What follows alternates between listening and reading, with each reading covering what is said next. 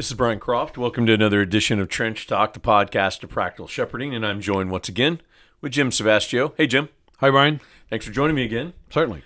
So we're going to jump right in a minute. Before we do that, you can go to practicalshepherding.com, and you can access all of our resources there. We actually have a brand new field guide that was just released. Really exciting, Jim. The culmination, really, of our entire ministry, really 10-plus years of writing. In this 52-week field guide, you can get through 10 of those is the best price. And 10 of our books, this field guide walks you through 10 of our books as well as a lot of the resources on our website. And it's a one-year internship, really. So, Brian, real quickly, yeah. I don't know that everybody knows what 10 of those is. That's a newer book publishing, book distribution, right? That's right, and they are what's hopefully their website? taking over Amazon eventually, but not yet. 10 of those. It's called 10 of those. It's the publishing company. It's also the distribution. Is that TEN? If you wanted to go no, to the it's website, so number 10 of those .com. THOSE. I think so, but if you Google it, you'll be able to find Okay. it really easily. They have distribution in the U.S. and the U.K. and the U.K. Store is actually, sends stuff to Canada and all kinds of other places. My wife is a huge fan of 10 of those since she discovered it. Well, they're great, and really check them out if you're not familiar with them. In fact, they have taken over the contracts to all the bigger conferences. Matter of fact, they just did the bookstore at the Gospel Coalition Conference, and I believe they're doing some of the other big ones coming up in the next year. So 10 of those, and it's the cheapest price you'll find on books, and they're a Christian organization. They're really ministry-minded, and as Lifeway and as some of these other organizations have kind of fallen back off the radar with this, 10 of those has really stepped up and picked up a lot of these different contracts and events and those kind of things. We're partnered with them. They run our online bookstore. They are great. So check them out. But they have the bundle of books and the best price on the field guide. And so I would encourage you to go check those out. And the 52-week field guide is a one-year internship, really, in one book that then walks you through the other 10 books. It's designed for a pastor to take his interns through, or his other pastors and train them, or aspiring pastors. So yeah, check that out. And you can go to the website, practicalshepherding.com, and find all of our resources there. Let us know if we can serve you in any way as we want to jump into this topic. And that is developing pastoral fellowship, Jim. You and I helped start with two other good friends of ours, Ryan Fullerton, Rob Gibson. We started a pastor's fellowship now over 10 years ago. Or fraternal, another word. Or fraternal, however you want to word that. And what that was is the four of us came together, and we enjoyed our own friendship and our own discussions and the sharpening we had with each other.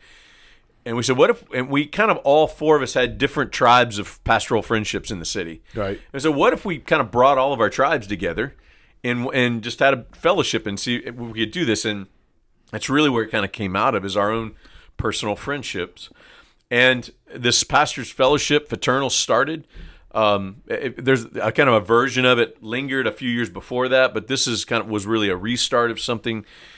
And 10 years later, we have over 200 pastors who have been a part of this or a part of this in one way or another. Mm-hmm. We'll have a good 40 or 50 pastors usually show up. We meet 5 times a year. We meet at your church, Jim, and we have lunch, and we give a book away, and we have a teaching and a discussion and fellowship, and it's really been a great encouragement to us, I know, and to a lot of the pastors that have been a part of this. We want to talk about this, one, just to let you know what this fellowship is that we've done, but for the purpose of encouraging other pastors to form their own fellowship, to embrace this idea of bringing pastors in your own area together for the sake of learning from one another and encouraging and supporting each other in the work of the ministries. That's really what we want to talk about. But before we dig in anymore, is there a passage or two maybe, Jim, we could think about in regard to pastors coming together in fellowship like that? Well, I think, Brian, what you can find in the scriptures is that churches in the New Testament knew about each other, were informed about each other, and they prayed for each other. And so you find it in even places like 1 Thessalonians chapter 1, where the Apostle Paul is able to say, verse 6, you became followers of us and of the Lord, having received the word in much affliction with joy of the Holy Spirit, and you became examples in all of Macedonia and Achaia who believe.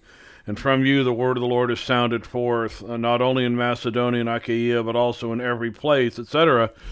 So churches knew about other churches. Churches had fellowship with other churches. Right. Paul could write at the end of Romans and mention brethren by name from other places. Somehow there was communication. There were finances that went back and forth.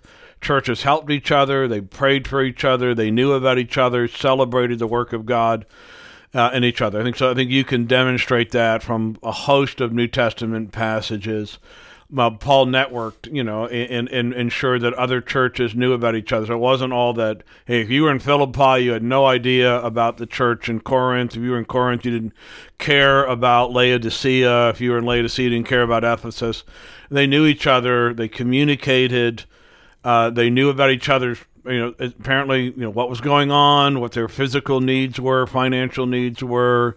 They knew when there was a famine going on, or, whatever the case might be, there was communication. Didn't seem to be territorialism in that. Yeah, but the opposite or of isolation. It wasn't just isolation, it wasn't isolation. Yeah, that's good. And so I think that there's a pattern for that biblically. And then I think that part of the need of this is the kind of stuff that we have talked about repeatedly, Brian, in our podcast, even in one of our more recent podcasts about when you're struck down with weakness and you need somebody to come alongside, you need someone to help you. But if you've isolated yourself in your community, then who's nearby? Because there's a proverb that says, better a friend nearby than a brother who's far away. And that there's something about having somebody near to you that can come alongside and help you in the case. I mean, there's so many different things we could talk about in this regard. A church that's going through difficulty, a matter that's beyond, if there's only one elder in the church or the elders are struggling, that they can bring in some trusted people and that the congregation isn't freaked out by that because, this is a church we pray for. This guy's preached at our church, or there's partnerships that's happening with the churches. Where these churches have fellowship with each other. So I think one of the things we want to first establish as we're having this conversation. By the way, we have a couple of articles on the website on pastoral fellowships around this idea that we would encourage you to look. As a matter of fact, we may put it in the show notes to be able to link that. But let's start, Jim, with we had some general agreements on things. When we're talking about this, when you do a pastor's fellowship, then how do you know who to invite? You just invite every church that's there. There was actually a like-mindedness that we wanted to have within this group based on what we wanted to try to accomplish. Yeah, go ahead. So I've got, I just want to mention, there were 4 things that the 4 of us agreed on to say, whoever we invite and whatever we talk about, like, we're going to unapologetically be coming together on these things. Right. And so that kind of, it helped frame our discussions each time we met. It also helped us know who to invite. Right. So let me mention these 4 things: a commitment to the biblical gospel of Jesus Christ. Number 2, a commitment to expository preaching as the steady diet of a congregation. Mm-hmm. So that starts narrowing it down, doesn't it? Mm-hmm. A commitment to the centrality of the local church. Mm-hmm. Okay? And then a 4th thing, a commitment to the call of a pastor to shepherd the souls of his people as one who will give an account. Mm. And those are the 4 things that we agreed on, the 4 of us. We're coming from 4 different places, in some ways 4 different kinds of backgrounds. And yet we agreed on these things, and that it really set up some guardrails, wouldn't you agree, for us as we started this? And 10 years later, I would still affirm this is true. Yeah, and I think one of the things we wanted to recognize is, we want to be able to say things without apology. We wanted to be able to have something with some teeth to it, some bite to it, something that allowed guys to be able to come in with a general comfort level that we're not going to fight about the gospel. We're not going to fight about the inerrancy of Scripture. Right. We're not going to fight about a high view of God. We're not going to have to argue about whether you should love your church and be committed to your church.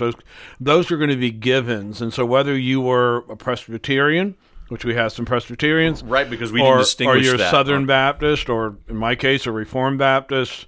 Whether we've got some guys that have some charismatic leanings. We've got guys that have.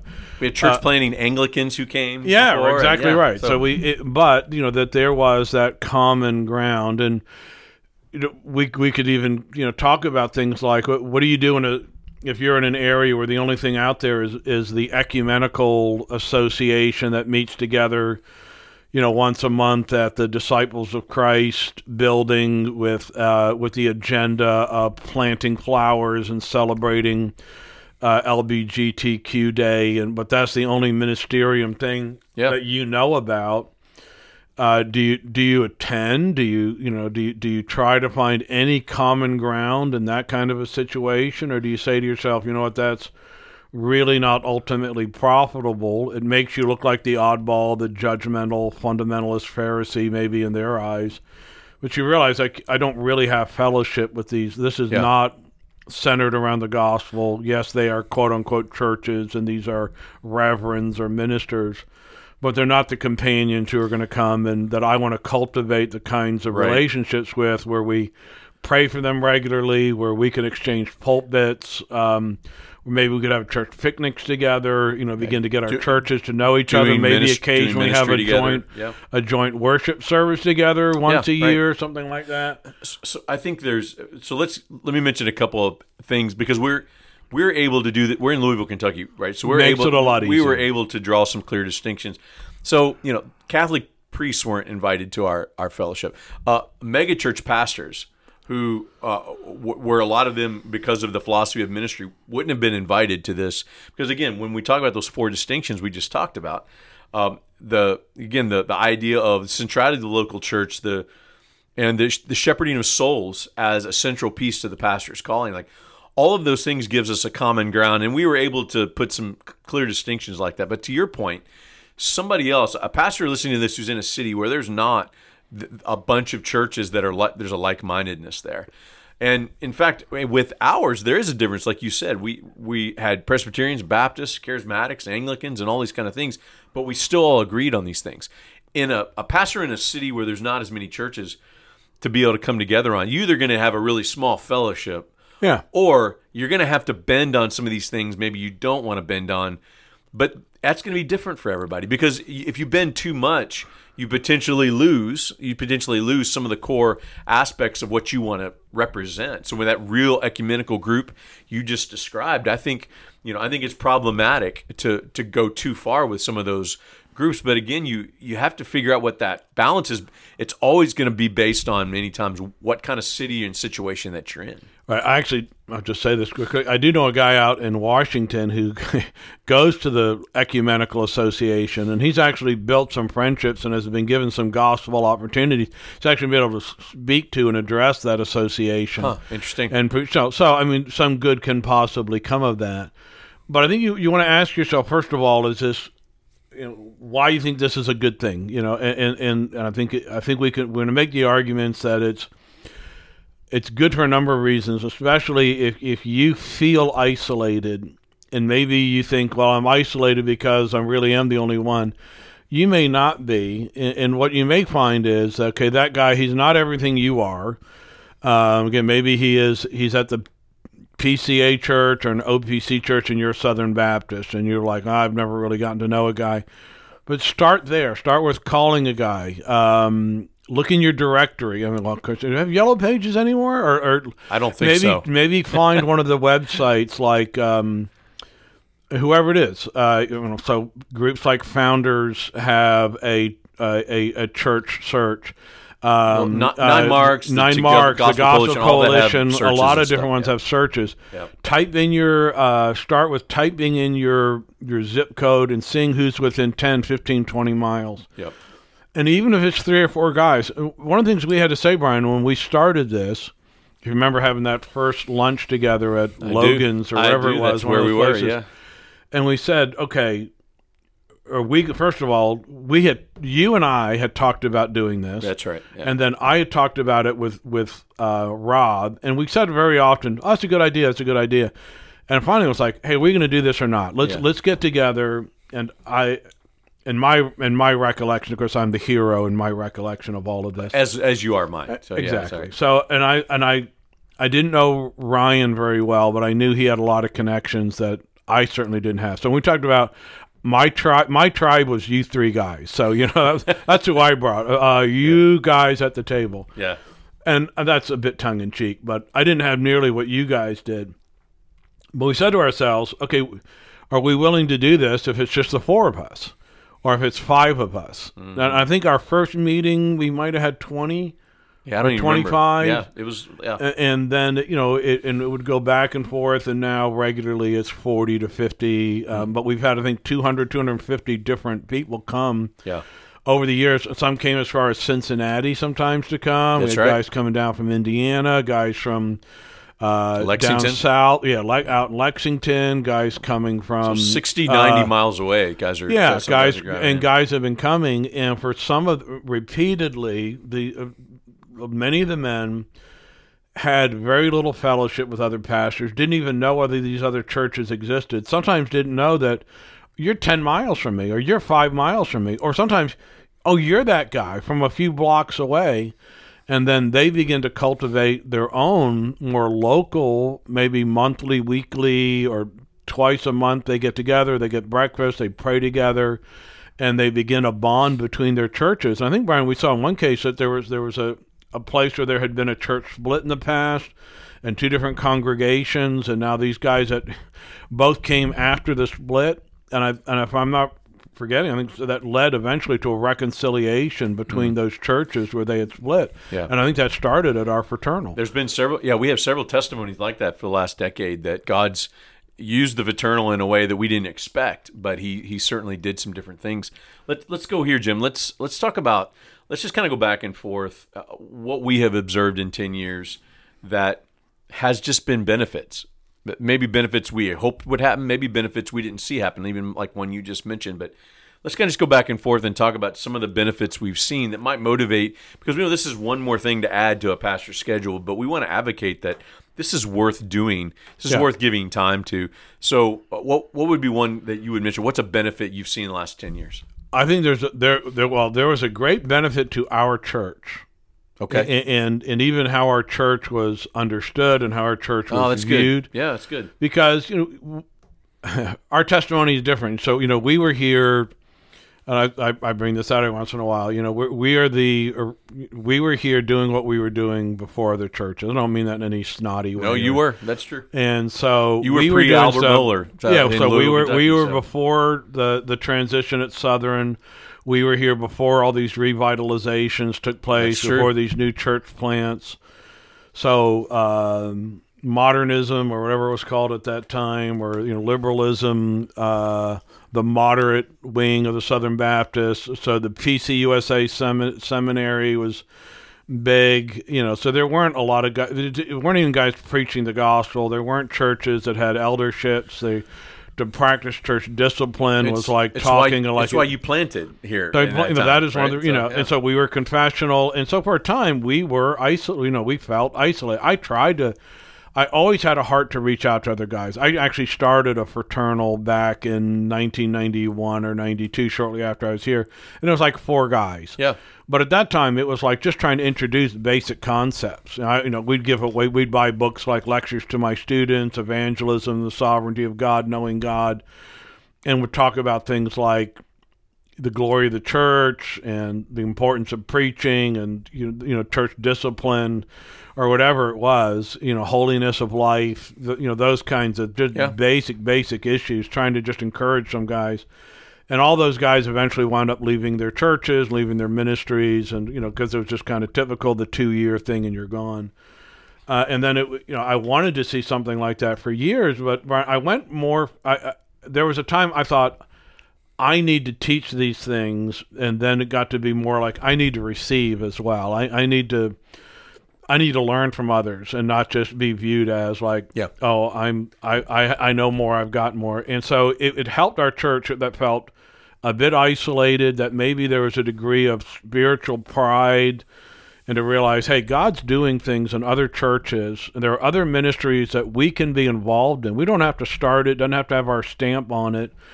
If these guys are doing something we should do and we get to know them, let's help. Let's become a part of it. So that it helped our church. That's good. One of the things I saw as a benefit is guys got a regular reminder. Pastors who are in isolation in rural contexts, or whatever, would come into this and they would realize they're not crazy. They're not the only ones dealing with all the things that they're dealing with, and that would happen. We have always given intentional time for the meal. A lot of times you do these things, you like eat in 15 minutes, you got to go do the next thing. Yeah. We give a solid 45, 50 minutes of eating and just letting the guys sit and fellowship together. And a lot of the friendships have formed out of, I'm convinced, because we actually have given time to letting that meal time just kind of sit and be there and just be able to be present, Right. not rushed in it. And guys find out, oh, he's dealing with something, same thing I'm doing. And then they go in and hear one of the talks and discussions that one of us would give, and they're like, wow, they're dealing with the same thing that I'm dealing with. It was an opportunity for guys to regularly be reminded they're not alone in the unique struggles of ministry. And I have found, just in all the work with practical shepherding, that's one of the best, easiest ways to minister to a pastor in general, just FYI, is let them know they're not alone in what they're struggling with, because many will conclude they are. And this fellowship really brought some of that. What's something else for you? Yeah, I think it's just that connectivity that I touched on that earlier. But one of the things that's really been enjoyable is seeing guys who felt like they were alone, but finding somebody now, becoming aware of another church or another brother who's nearby. And I think that has been refreshing to see friendships start, guys that didn't know each other. It's one thing to see guys connect who know each other, but to see guys sit down regularly or across the table and somebody they don't know and begin to have either a connection or to grow a sense of burden and concern, to have another church on their radar that they begin to pray for. Right. Again, it's all of those things have been among the most encouraging for me to just witness, because I have begun to enjoy that, and I have that to a large degree. But to watch somebody who hasn't had that, to see that begin to happen, and then they come to you or to me or to one of the other men afterward and just thank us afresh for what this has meant to them. It's given a shot of adrenaline or encouragement to guys who otherwise maybe be out of the ministry by now. Yeah, that's right. Here's one that you wouldn't think would be a fruit of it, but I've watched it be a really good fruit of this.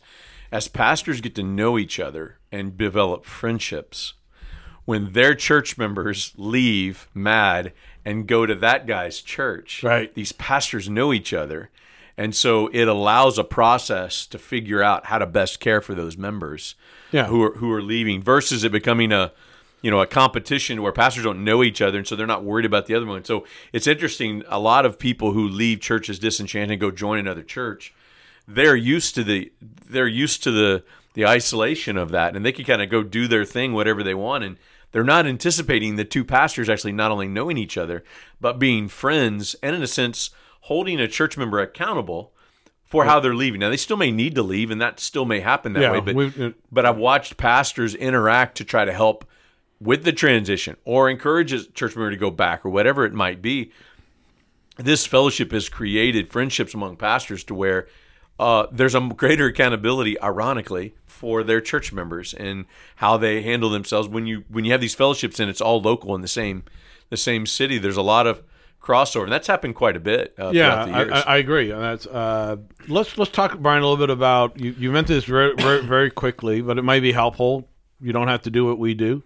Well, let's talk about what we do and why we do what we do, as far as what it looks like. So, How long do we meet together? Yeah, so we meet 5 times a year. We typically do January, March, May, and then September, November. We skip the summer. And we meet on a Tuesday lunch. So at least full-time pastors. And we start at 12. And we start right at 12, and we end at 2. So we it's end 2 at 2. hours. So part of that is, and we kind of jealously stick to that, right? And explain why. I try. Well, we do a good. I think we do a good job. Do a pretty good job. Guys can hang out afterward if they want to, right. but we try to end it right at 2. Start at 12, end at 2. We do that one to let them know how long it's going to be. Right. So it gives us time to let them have time to eat and fellowship together before we actually have a structured thing happen. And then the next hour is a teaching, a lot of times, with a discussion and hopefully some prayer time. But we want to end right at 2 to just honor their time, to say, look, give us the 2 hours. And pastors need to plan their schedule out. So, if they are coming, and we want to end right at 2, so we honor saying to them, come and give yourself to this time, and we'll honor your next appointment that you've scheduled right after this kind of thing. So 2 hours, and we do the meal and the teaching and all that within that 2 hour time period. And we do it in the same place. So we actually come to your church. Yeah. So my church was a little bit more centrally located. Yep. We had a good facility. That's right. We can easily handle 100 or more guys or 200 or so that if they wanted to come. So we do a meal. Now what we do is we've done several different things, just like letting guys, how do you do this? So sometimes now our church has just taken it upon ourselves. God has blessed us financially. So I said at the beginning, we'll handle that. Mm-hmm. So that takes the burden away. So sometimes we have catered.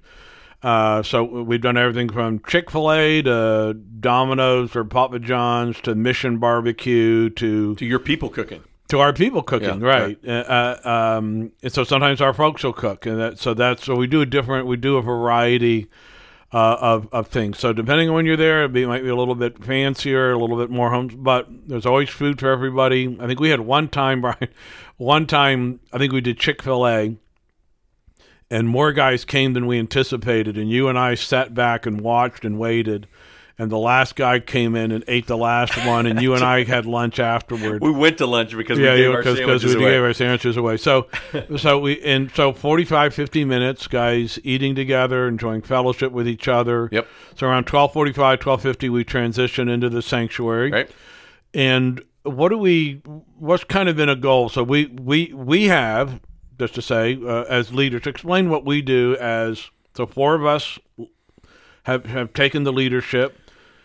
Maybe walk through the process of our discussion, what we kind of settle on. Well, before we go there, let me go back to what you were talking about with the meal, because we do four things. We have a location we meet at, which is your church. We have a meal, which the church graciously also has provided for the whole 10 years in partnership with us. Practical Shepherding, somebody's got to administrate this. So Practical Shepherding is the one that administrates this whole thing, sends the emails out, gets the RSVPs through email, all that stuff.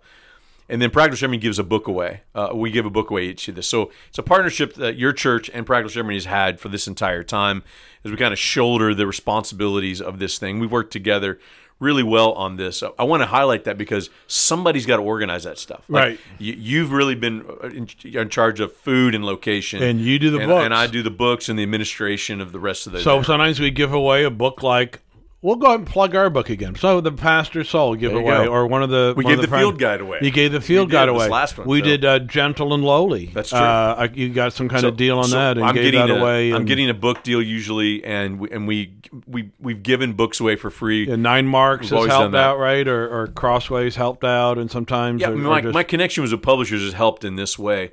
But I want to highlight that somebody's got to take charge of these things for this to happen. And I wanted to say that before we move into because part of what we organize, the four of us we meet in the off months of meeting, the four of us do. Right. And we discuss, and we've always agreed together on what the topic's going to be for that next time, and then which of the four of us, unless we bring somebody in from the outside, which of the four of us is probably best equipped to address that particular topic. All four of us bring ideas to the table when we meet, and that's how we've made decisions around And what do we call this thing? What's our official name for this?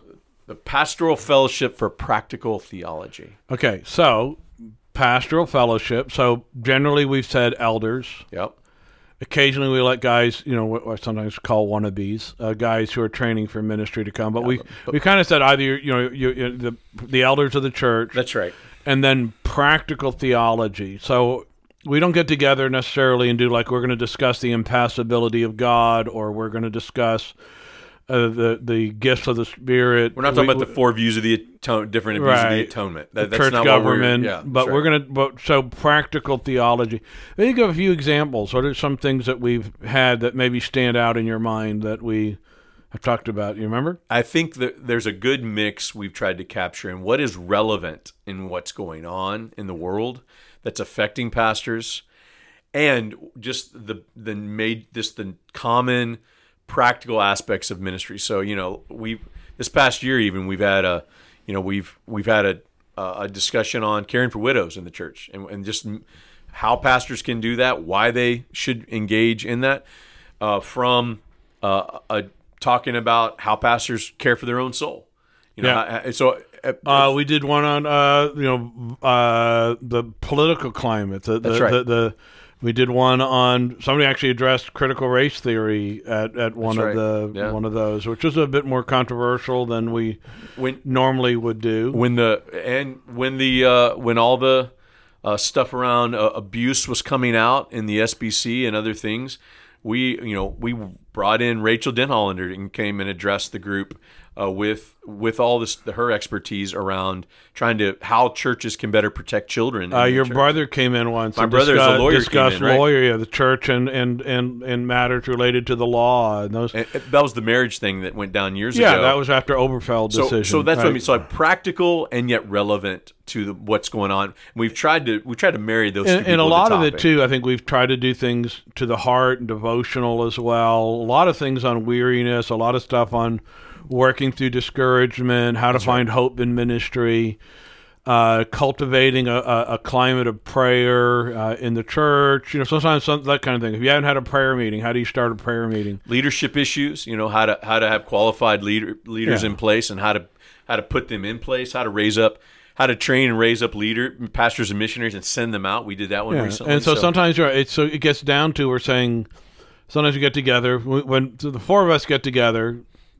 Kind of like we have become kind of the microcosm of what we're trying to encourage, and so when we get together, we don't just talk about it comes like the last 10 minutes we talk about this, because we all go around. How are you doing? What's going on in your life?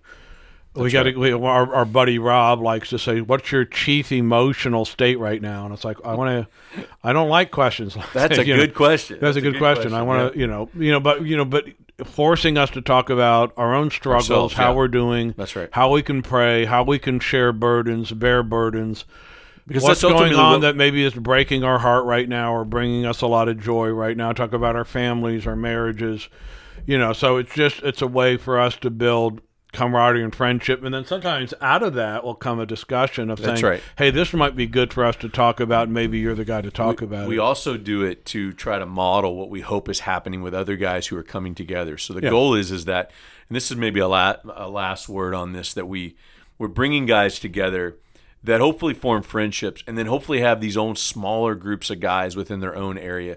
One of the great fruits to come from this is guys have met another pastor who pastors 5 miles down the road from them in rural Kentucky, and they had no idea. Exactly. And there's a friendship there. And so, anyways, we've talked about tons of these things, but I think we need to wrap this episode up. We've said a lot.